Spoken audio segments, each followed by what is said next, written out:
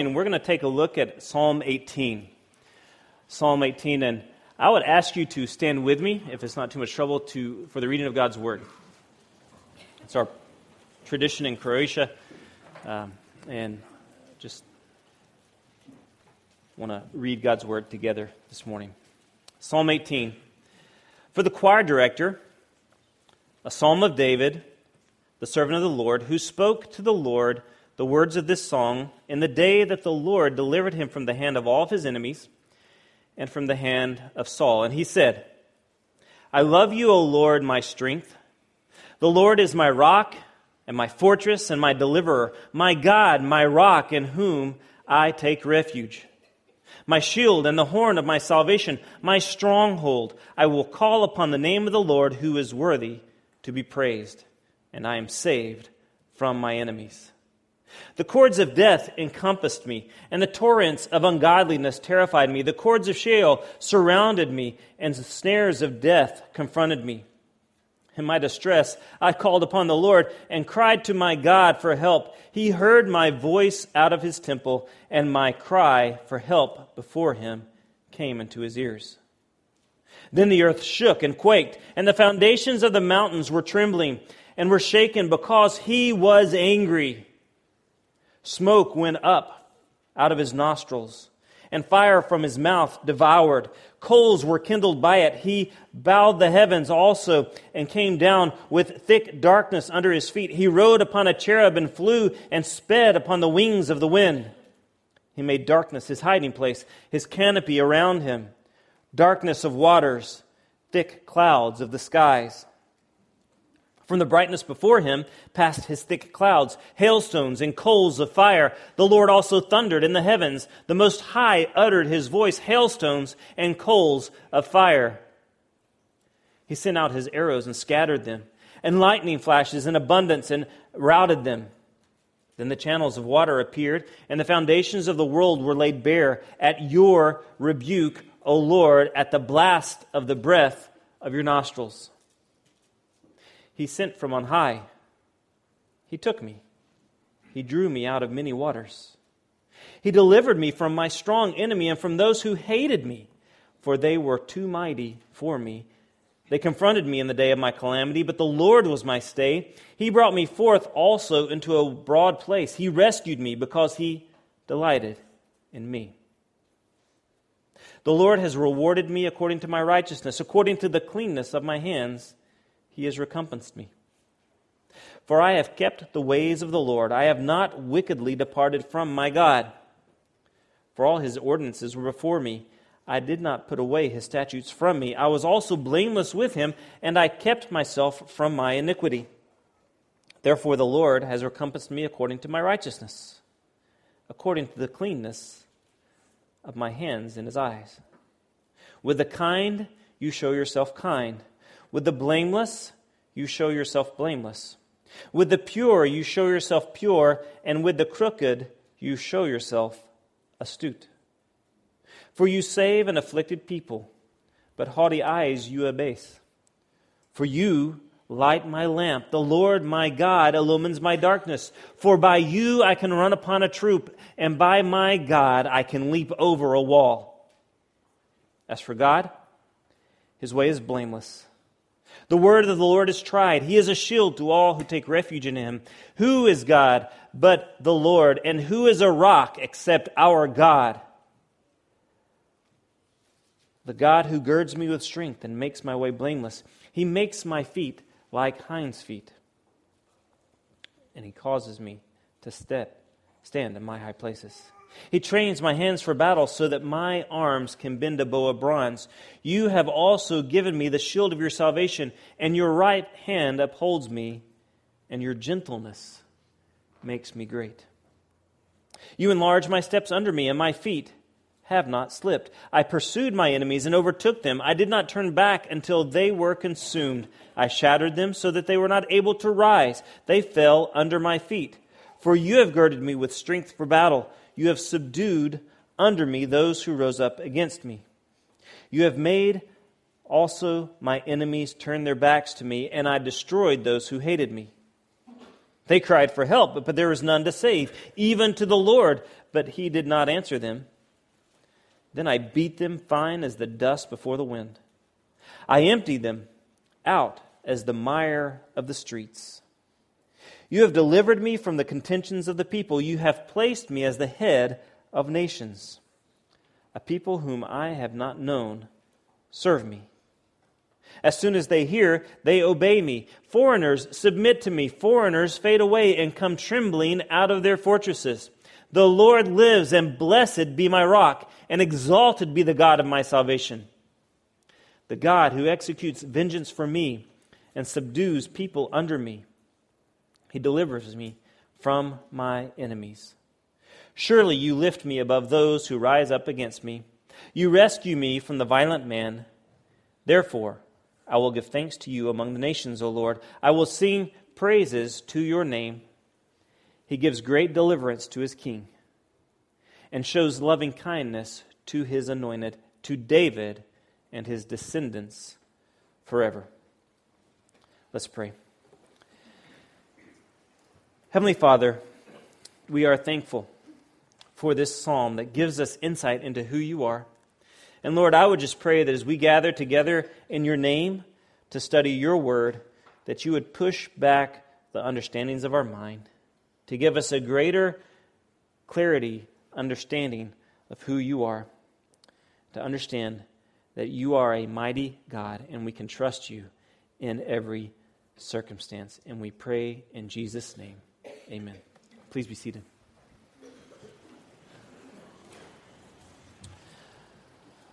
Over the past few months, as many of you know, we have lived as a family with a bit of tension in our lives. We all live with the tension of living between two worlds, as it were. A tension between living in this world where God has placed us and waiting for the land of endless day, our heavenly citizenship where we will be with God forever.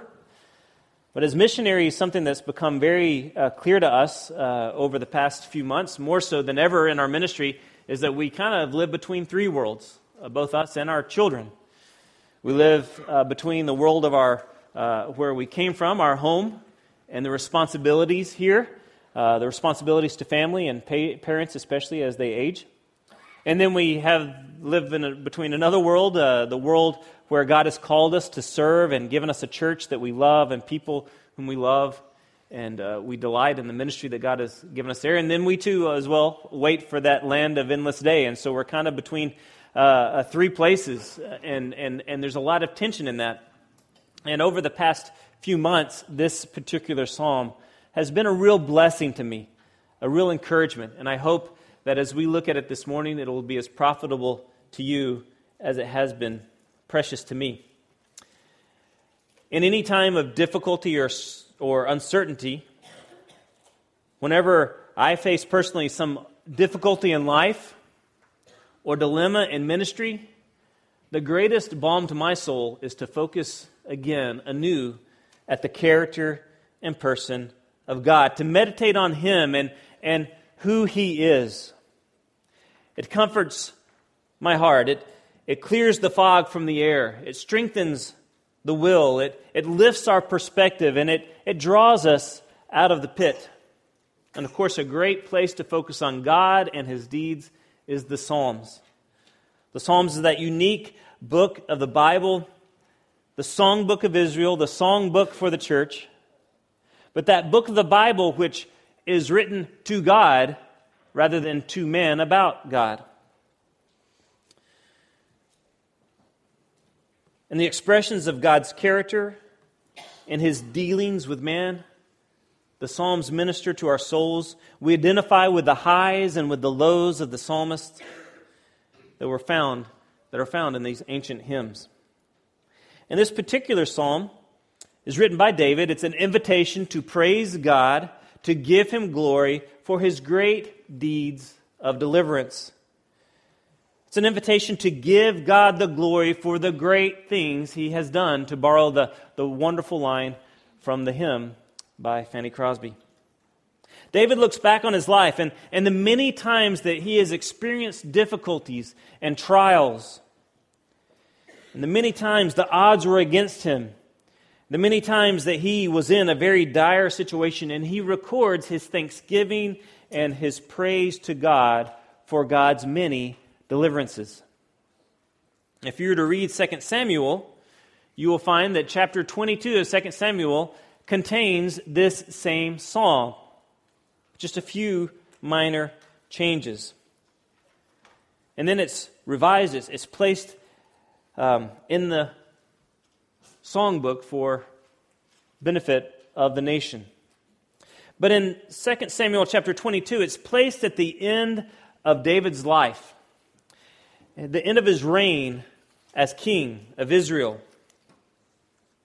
And it's interesting to note that in the inscription at the beginning of Psalm 18, that content, those words are found as verse 1 of 2 Samuel chapter 22. And I think that's an argument that we need to pay close attention to the inscriptions that are at the beginning of the Psalms. I believe they're part of the original text. David says, "For the choir director, a psalm of David, the servant of the Lord, who spoke to the Lord the words of this song in the day that the Lord delivered him from the hand of all of his enemies and from the hand of Saul." Now, David then, at the end of his life, at a time of peace and tranquility, instead of looking back and exalting himself and building things in his own name, he looks back and he praises God for his faithfulness, for God's victories that he had given to David. Now, in the immediate context of Psalm chapter 22, it follows the attack or the conspiracy by Absalom when David had to flee from Jerusalem, flee from his own son who had turned against him. And God gave him victory again in that situation. So David returns to Jerusalem. And then rules out his days, and this psalm is found at the end of that account. But in the inscription, David mentions all of his enemies. That would include victories over the Philistines, one very big Philistine in particular. It would include victories over the Moabites, the Arameans of Damascus, the Edomites. And specifically, David mentions that God had delivered him from the hand of Saul. Saul, we know, is the first king of Israel. The king, not after God's own heart, but after the people's own heart, the one that they sought. He seemed to have a good start. He seemed to be a humble man. But in the end, he proved to be power-hungry, refusing to do things according to God's instructions and God's design. David had to replace this king. And Saul recognized that God's hand was upon David, and he persecuted David, he pursued David, he tried to kill David on numerous occasions. David had to hide from Saul in a cave on 2 different occasions, and he had the opportunity to take Saul's life, to take the kingdom that God had already anointed him for. And yet he waited. He waited patiently. He refused to take it by force. He waited for God to give him that kingdom in his time. And so David looks back on all that he had seen, and he records his delight in God, the deliverances of God, the dealings of God, the divine enablement of God, and he makes a declaration about God. And we're going to see that in Psalm 18. And these precious words speak to us in our difficult circumstances. Whatever those circumstances may be, we certainly face a different situation than David. We face a different situation from one another. Our circumstances today are going to be completely different than our circumstances are 6 months from now, a year from now, 5 years from now. But in this psalm, we see that God is a living and mighty rock. And we can trust Him in all the circumstances of life. We live in a sin-cursed world. We face threats from enemies within and without. As Pastor Shane has preached through Romans chapter 1 and talked about the sexual confusion and the societal chaos It seems that things have almost gotten worse since he preached those sermons, right? As we look at the headlines and we wonder, will there be justice for the church? Who is going to defend the rights of believers? We live in a sin-cursed world, but God is a living and mighty rock, and we can trust Him in the midst of danger and uncertainty. Cultural danger, personal uncertainty. So first we see in verses 1 through 3, delight in the living and mighty rock. Delight in the living and mighty rock. Now there's a lot of material in this psalm. We're going to kind of get a bird's eye view of it. We're going to camp out here. We're going to pull aside, look at the scenic overview. We're not going to go to a lot of other verses.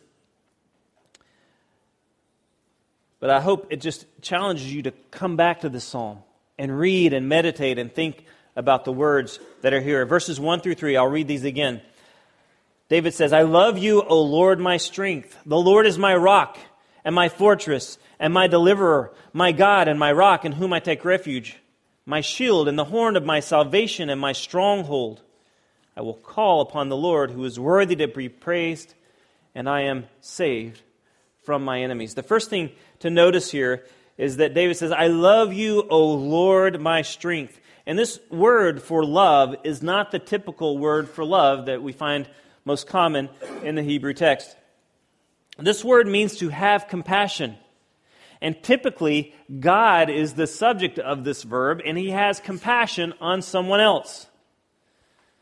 In fact, this is the only instance of this verb where someone is said to have compassion on God. This is the kind of love that a mother would have for a baby that is needy, that is dependent upon her. Now, as we read this psalm, we clearly see that God does not need us. He is the all-sufficient rock. He does not depend upon us in any way. We depend upon Him. So what is David trying to say when he says, I have compassion on you, my God? Well, since this verb indicates a natural bond, a compulsive love, an affection that comes from within, I think what David is saying here is, I can't help but love you, O Yahweh, my strength. I can't help but love you. And he uses the name of God that he gave to Moses when he was about to intervene in Israel's history to save his people. And this is what David had seen God do throughout his own life on many occasions, to intervene in history, to prove that He is the God who is. The next thing we want to notice in these 3 verses is how David piles up military and geographical or geological metaphors as he describes God. And this is what leads to our designation of God as a living and mighty rock. In addition to using the covenant name Yahweh of God 2 times, David refers to God as a rock, the first time being a crag or a fissure in the where a rock is split, a place to hide. God is a fortress like Masada in Israel, high up on a mountain, impossible, inaccessible to get to, easily defendable. He is a rock. The second time, again, English doesn't have enough variety of words to describe to label these words. The second time he says he's a rock, he's referring to a great boulder, a mountain of rock. God is a high tower. He's a military fortification. Furthermore, He's a deliverer who offers us an escape, a shield who protects us in battle. He's a refuge, a safe place to flee. Finally, David says He's the horn. He's the horn of my salvation. What is a horn? A horn's a bony outgrowth from the skull of an animal, right? It's a horn. But what does it refer to? The strength of that animal, a ram or a bull, powerful. All these metaphors, both from David's military life, these pictures that he uses of the terrain where he has had to flee, they paint a concrete picture of God who is the all-sufficient great warrior king, the living rock of Israel who protects and delivers his servant. Therefore, the servant delights in the living and mighty rock. He's very clear. Look at those verses again in verses 1 through 3.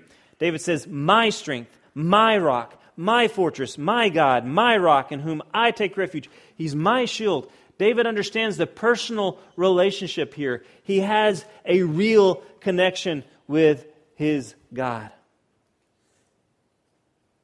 He is depended upon and continues to depend upon the living and mighty rock and calls upon him and knows that he will be saved from his enemies. And that is a transition, leads to the next section of this psalm, the deliverance by the living and mighty rock. And this addresses the problem of every believer. Every one of us faces enemies, and sometimes it seems like we face more often than not various enemies. We have this in common with David. Our life is uncertain. Our situations, our circumstances constantly change. Our problems become bigger than life. And we need a stable, reliable, trustworthy God. One who is a rock, a refuge for us, a tower, a hiding place, a fortress where we can find rest and strength. God is that rock. And so we see delight in the living and mighty rock, but we also see deliverance by the living and mighty rock in verses 4 to 19. David first describes his predicament, and then he describes the arrival of his deliverer on the scene. He uses, again, vivid imagery in order to describe his own desperate situation. In the same way, in the first 3 verses, he repeated words and pictures. He now repeats words and pictures that describe how desperate he was. And then with almost apocalyptic language, David describes God in terms of a swift army, a great beast. Describes natural disasters that follow after God and come before God and put David's enemies to flight. Let's read verses 4 to 6 again. David says, the cords of death encompassed me. The torrents of ungodliness terrified me. The cords of Sheol surrounded me. The snares of death confronted me. In my distress, I called upon the Lord. I cried to him. I cried to my God for help. He heard my voice out of his temple, and my cry for help before him came into his ears. Again, David uses repetition of words and ideas to communicate that he was absolutely, completely overwhelmed by his situation. His enemies are close at hand, and it seems that their victory over him is inevitable. Cords of death. I'm encompassed. Floods of ungodliness. Ropes of the grave, Sheol, that cling to me and surround me. Traps and snares of death are at every turn. I'm in distress. I cry out. I need help. It's as if David is saying, I feel like I'm being buried alive in a box. I feel like I'm sinking deep into the depths of the sea. The whirlpool of my calamities is sucking me in. His only recourse, and our only recourse, is to cry out to God, to turn to God, to look to the living and mighty rock. And as we read, again, verses 7 through 15, as we look at these verses, we see the appearance of God on the scene. And we really just need to kind of look at these words and not comment. One commentator says this, to attempt to analyze such language is to destroy its rich cadences and to violate its appeal to the imagination. David seeks at one and the same time to witness to and yet keep wrapped in mystery the awesome glory and power of God. It's for congregational singing, not for grammatical dissection. Now, what can you say in these verses except that God kind of goes mama bear on the enemies of his children? He rises in anger to deal with his enemies. Verse 7, the earth shook and quaked, and the foundations of the mountains were trembling. and were shaken because he was angry. Smoke went up out of his nostrils, and fire from his mouth devoured. It's almost like David's describing God as a dragon. And then he begins to describe him with natural disasters that follow after him, like a great army. Verse 8 continues, coals were kindled by it. He bowed the heavens also, in verse 9, and came down with thick darkness under his feet. He rode upon a cherub and flew and sped upon the wings of the wind. It seems like here David is referring to a military chariot, the chariot of war, the great military technology of that day. But it's just really pointing to the speed at which God will arrive on the scene when he hears the cry of his child. Verse 11, he made darkness his hiding place, and his canopy around him, darkness of waters, thick clouds of the skies. From the brightness before him passed thick clouds, hailstones, and coals of fire. The Lord also thundered from the heavens, and the Most High uttered his voice, hailstones and coals of fire. He sent out his arrows and scattered them, lightning flashes in abundance and routed them. Then the channels of water appeared, and the foundations of the world will lay bare at your rebuke, O Lord, at the blast of your breath of your nostrils.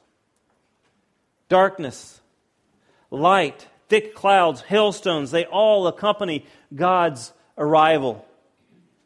Normally, God is associated with light and illumination, right? But here we have God associated with darkness, blackness. Amos reminds us that the day of the Lord is a day of darkness instead of light.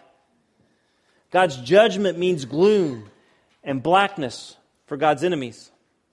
So this great contrast between darkness and light shows God's nature both toward his enemies and the persecutors of his children, but also his kindness, his power, the relief, the clarity, the certainty he gives to his children. The hailstones, the lightning, the thunder, the arrows that precede God demonstrate how invincible, how irrepressible the living rock is. His supremacy and his sovereignty is unparalleled. It's unquestioned. It's obvious. The earth and its rebellious inhabitants tremble and quake in anticipation of his arrival. Now, it would seem, based on these images, that God had manifestly and miraculously on many occasions delivered David from his enemies. But we don't have a record of that in the Scriptures, right? God's primary working in the world and in David's deliverances is through quiet providence, orchestration of ordinary circumstances. David borrowed his language from Exodus, and there God did manifest himself on the mountain with smoke and lightning. He refers back to Joshua, where in one battle there were hailstones that fell out of heaven. God used earthquakes in other places, but not so much in David's life. David's deliverances were typically the result of more normal circumstances, right? A stone finds its target in a critical place. David snuck out a window once. What's miraculous about that? Military strategy, bad decisions by his opponents. One time he ducked at the right time as Saul hurled a spear at his head. Low-hanging limbs snatched his son, and victory was won in the battle. But this doesn't make God any less powerful. It doesn't make him any less glorious or any less awesome. God works in our lives typically by causing all things to work for our good, so that we'll be conformed to the image of Christ. He doesn't need to come and manifest himself in such miraculous ways, shocking ways. We need to pay attention to his quiet providence, to his power to work through all circumstances. Let me make a note about our enemies. Our great enemies are not the armies necessarily that surround us. Our great enemies are sin and death, right? And God has dealt with clarity, with certainty, with power, and with mercy and grace with those enemies. He's addressed our two great enemies through the sacrifice and the resurrection of Jesus Christ, and we can rest completely knowing that those two enemies have been defanged. As Paul says in 1 Corinthians 15, God has taken away their stinger. They are no more threat to us. And so all other enemies, physical enemies, the coworker which constantly undermines you, the relative that threatens you, the terminal illness that rocks your body or the body of a loved one, the government which threatens you or possibly will not provide justice for you. All of these enemies and every other enemy has been done away with. Their sway, their influence in our lives, the fact that they make us miserable in some senses, that's reality, yes. But their influence is only temporary.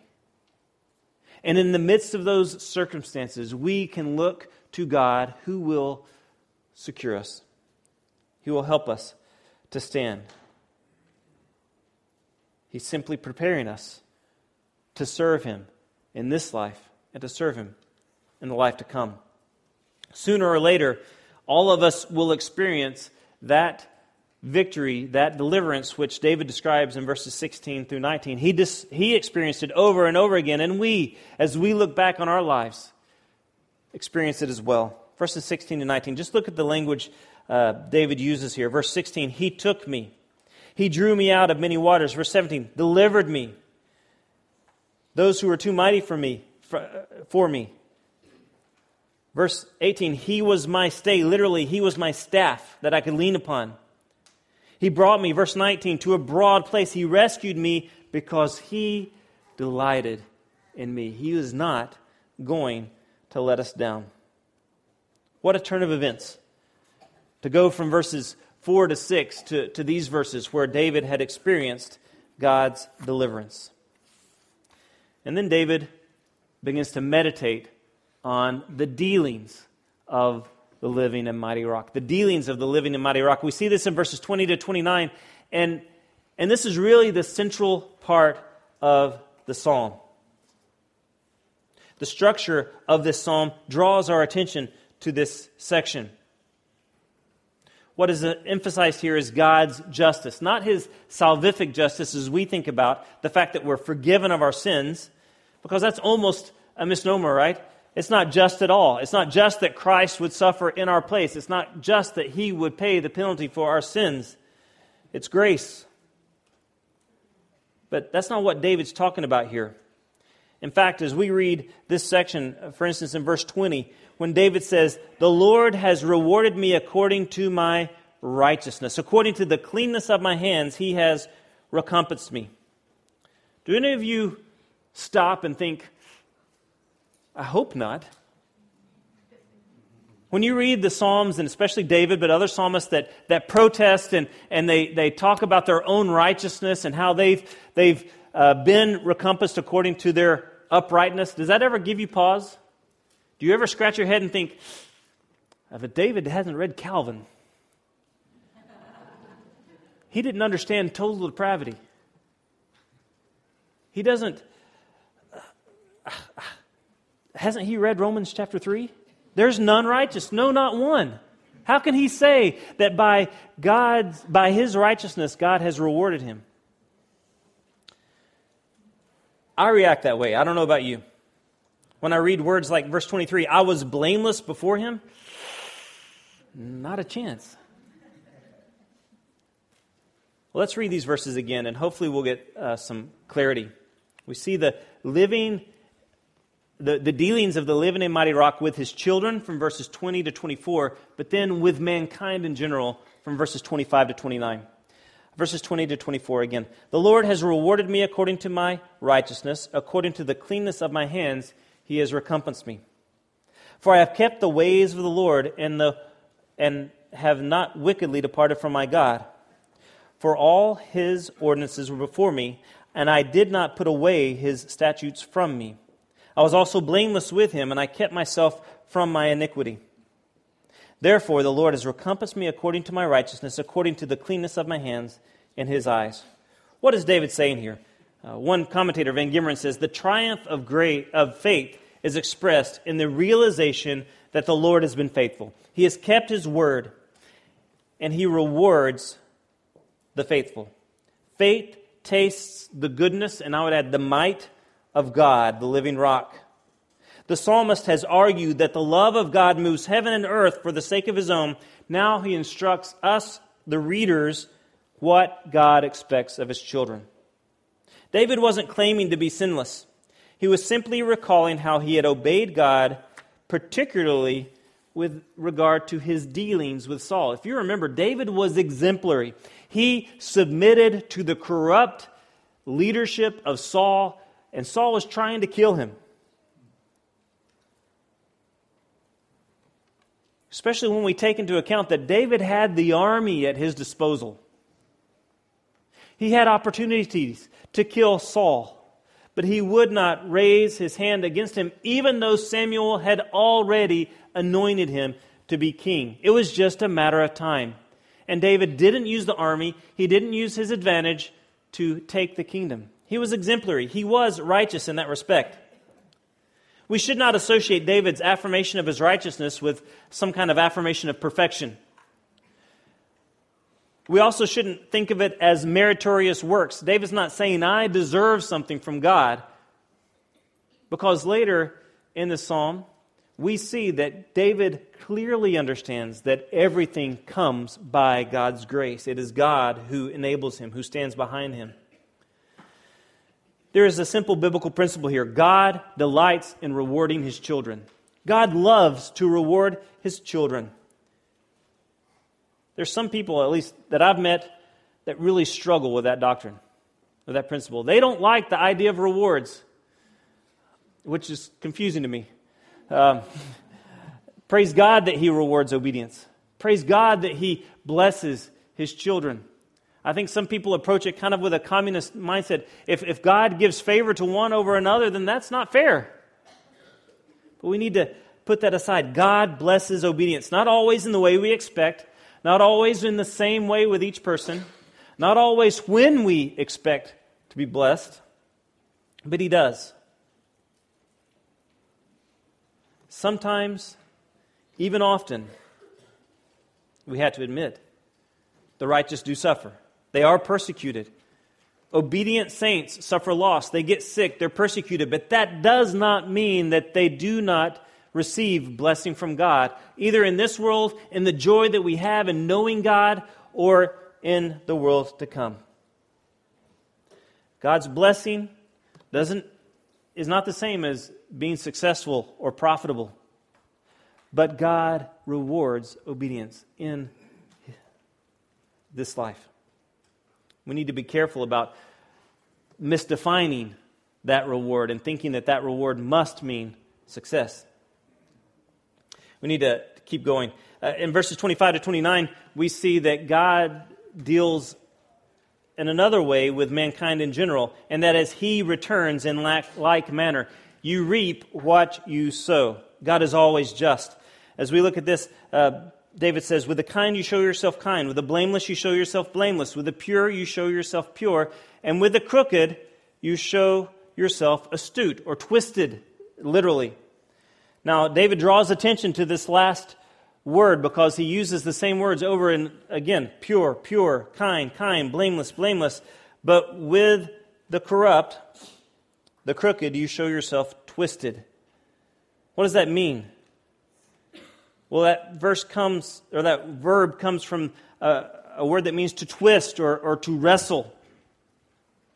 The wicked, God will wrestle to the ground. He will twist them like a pretzel. He will frustrate them and he will withstand them. And David himself had experienced this.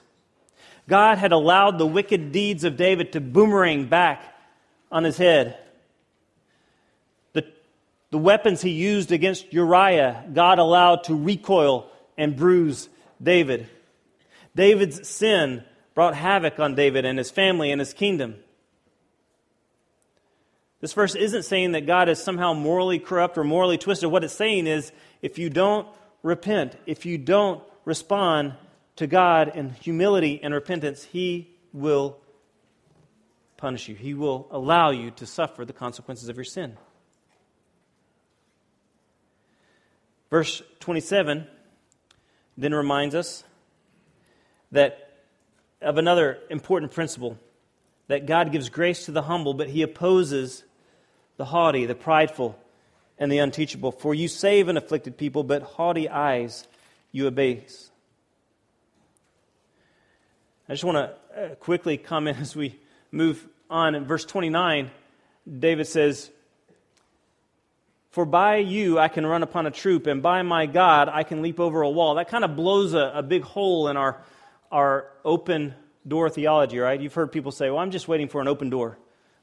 What does God want me to do? To reveal His will by opening a door. Well, what happens if God wants you by faith to kick down the door? David says, "By you I can run upon a troop. By my God I can leap over a wall." Sometimes God wants us to trust Him to accomplish more than we would expect. And this verse transitions us to the next section. We've seen delight in the living and mighty rock. We've seen the deliverance of the living and mighty rock. We've seen the dealings of the living and mighty rock. And now we see the divine enablement of the living and mighty rock. In verses 30 to 45, we see the psalmist with the wind at his back. He states what God has done, and then he lists his exploits, David's own exploits. He states again many of the images from the first section. He says God is a refuge, He's a shield, He's a rock. And then he begins to rehearse all that God has accomplished through him. He doesn't do it in a proud way to say, "Look at what I've done. Let's build a building. Let's build a monument for my name."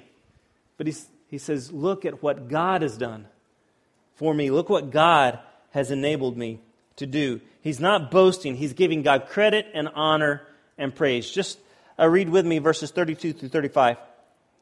"The God who girds me with strength and makes my way blameless, He makes my feet like hinds' feet. He sets me upon my high places. He trains my hands for battle so that my arms can bend a bow of bronze. You have also given me the shield of your salvation, and your right hand upholds me, and your gentleness," literally your condescension to me, your coming to me on my behalf, "makes me great." David understands this. He can say with the New Testament believer, "What do I have? What have I done that the Lord has not given? What righteous act have I done that God Himself did not animate me to do?" He girds me with strength. He makes my way blameless. And again, I don't have time to get into this concept of imputed righteousness, the fact that God gives us a righteousness that's not our own, and that's what makes us acceptable to God. But I think we shouldn't underestimate what David understood, or what Abraham understood, or what Phinehas understood when they, in faith, obeyed God, and God counted it to them as righteousness. God causes us to stand. He gives strength to our hands. He lifts our arms. He condescends to us. He comes to us and makes us great, invincible in David's situation. In the earlier part of the psalm, David records the unseen, the rarely visible, blustering glory of God as God comes to our aid. But here he gives his own perspective, what he saw happen, what it looked like to the eye. But one and the other are both God's doing. The psalmist, with the divine enablement, with God's empowerment, is unstoppable. His enemies melt before him. They neither put up a fight or try to hold out. When they see David coming with his army, they come cringing out of their fortresses, waving white flags. This is all God's doing, David says. But note verse 41.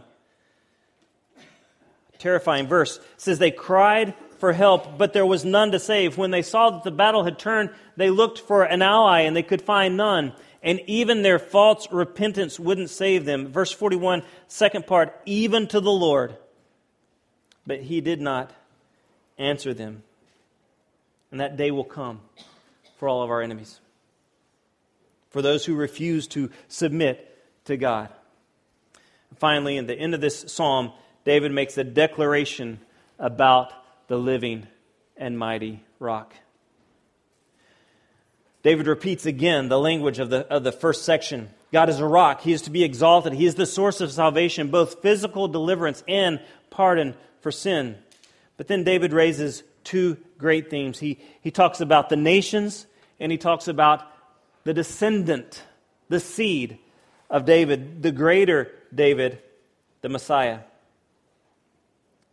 who will sit upon David's throne forever. Let me just read this last section again, verses 46 through 50. The Lord lives, and blessed be my rock, and exalted be the God of my salvation. The Lord who executes vengeance for me and subdues people under me. He delivers me from my enemies. Surely you will lift me above those who rise against me. You rescue me from the violent man. Therefore, I will give thanks to you among the nations, O Lord. I will sing praises to your name. He gives great deliverance to his king and shows loving kindness to his anointed, to David and his descendants, or his seed, forever. David speaks of giving God glory and expressing thanks to God among all the nations. Now, I believe David has in mind here the Abrahamic covenant, that God came to Abraham and said, I will make this nation a blessing to all other nations. But I think David also has in mind the great exodus of Israel, when God brought a superpower to its knees as his people fled in fear.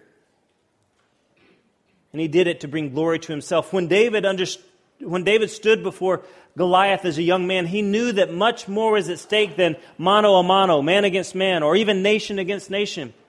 He knew that God's glory was at stake, and he said to Goliath, you come at me with a sword and a spear and a javelin, but I come to you in the name of the Lord of hosts, the God of the armies of Israel, whom you have taunted. David hurls back Goliath's challenges, and he says, God will give me victory that all the earth may know that there is a God in Israel. Certainly during David's reign, as all the regional powers and the superpowers that surrounded that small nation of Israel, as they looked upon what was going on there in that very strategic place, they were all thrilled that there was a civil war, that there was a conspiracy, the king's son was rebelling against the king. But God had established David, had given him victory, so that all the nations would sit up and take notice. Paul takes these verses and quotes them in Romans chapter 15 and expands them to apply to Christ, to his mission on the earth, his incarnation. Christ came certainly to fulfill promises made to the patriarchs, but he also came, as we sang, to gain his own inheritance of followers, worshipers from among the Gentiles, a harvest of disciples who would give him glory and honor and praise as the Lord of all, as the Redeemer of the whole world. And as we sang, we, like David, can trust in the living and mighty rock. The church can arise and put its armor on, knowing that God is with us. God made promises to Israel. Those promises had to be kept. At the time, the Gentiles were far from God, alienated. But Christ came so that the gospel could be preached, and God's mercy and grace could be manifested to all who will repent. And it's our privilege to take that message of salvation by grace through faith in Christ Jesus to the nations, that God may be glorified, that Christ may receive his inheritance. And David mentions himself, the descendant, the seed, the greater David, our Savior. As we take the message of the gospel into the world, as we've seen, the world will certainly rail against us. When we stand firm on our convictions, we will certainly face enemies within and without. Within the church, within ourselves, we'll face doubts. But we can have great confidence that our life is hidden in Christ.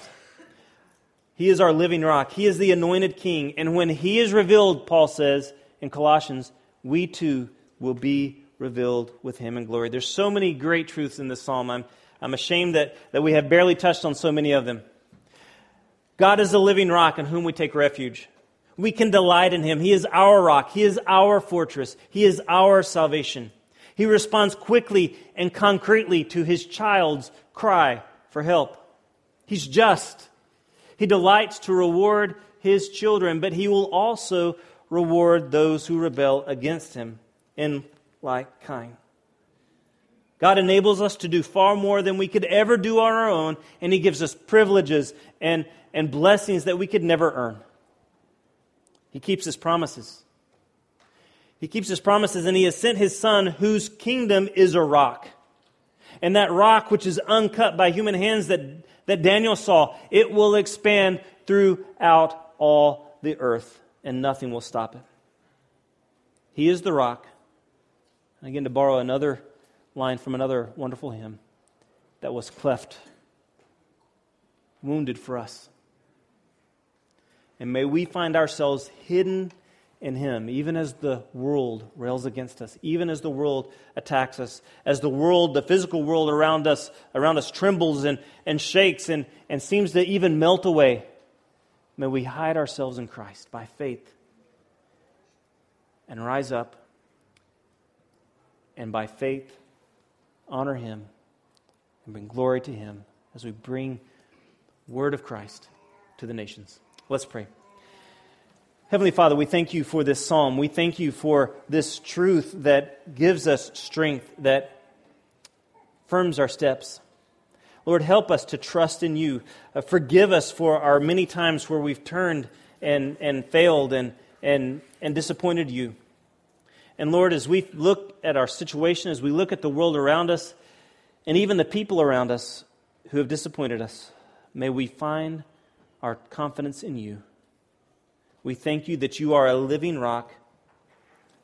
And Lord, I pray that if anyone here is not found in Christ, is not hidden in Christ, that they would turn to You, that they would know that You will never disappoint them. For You are a God who delights to come to the aid of those who, in repentance and humility, turn to You. We praise You and thank You for Your grace, and that grace that we've experienced in our own lives. We pray in Jesus' precious name. Amen.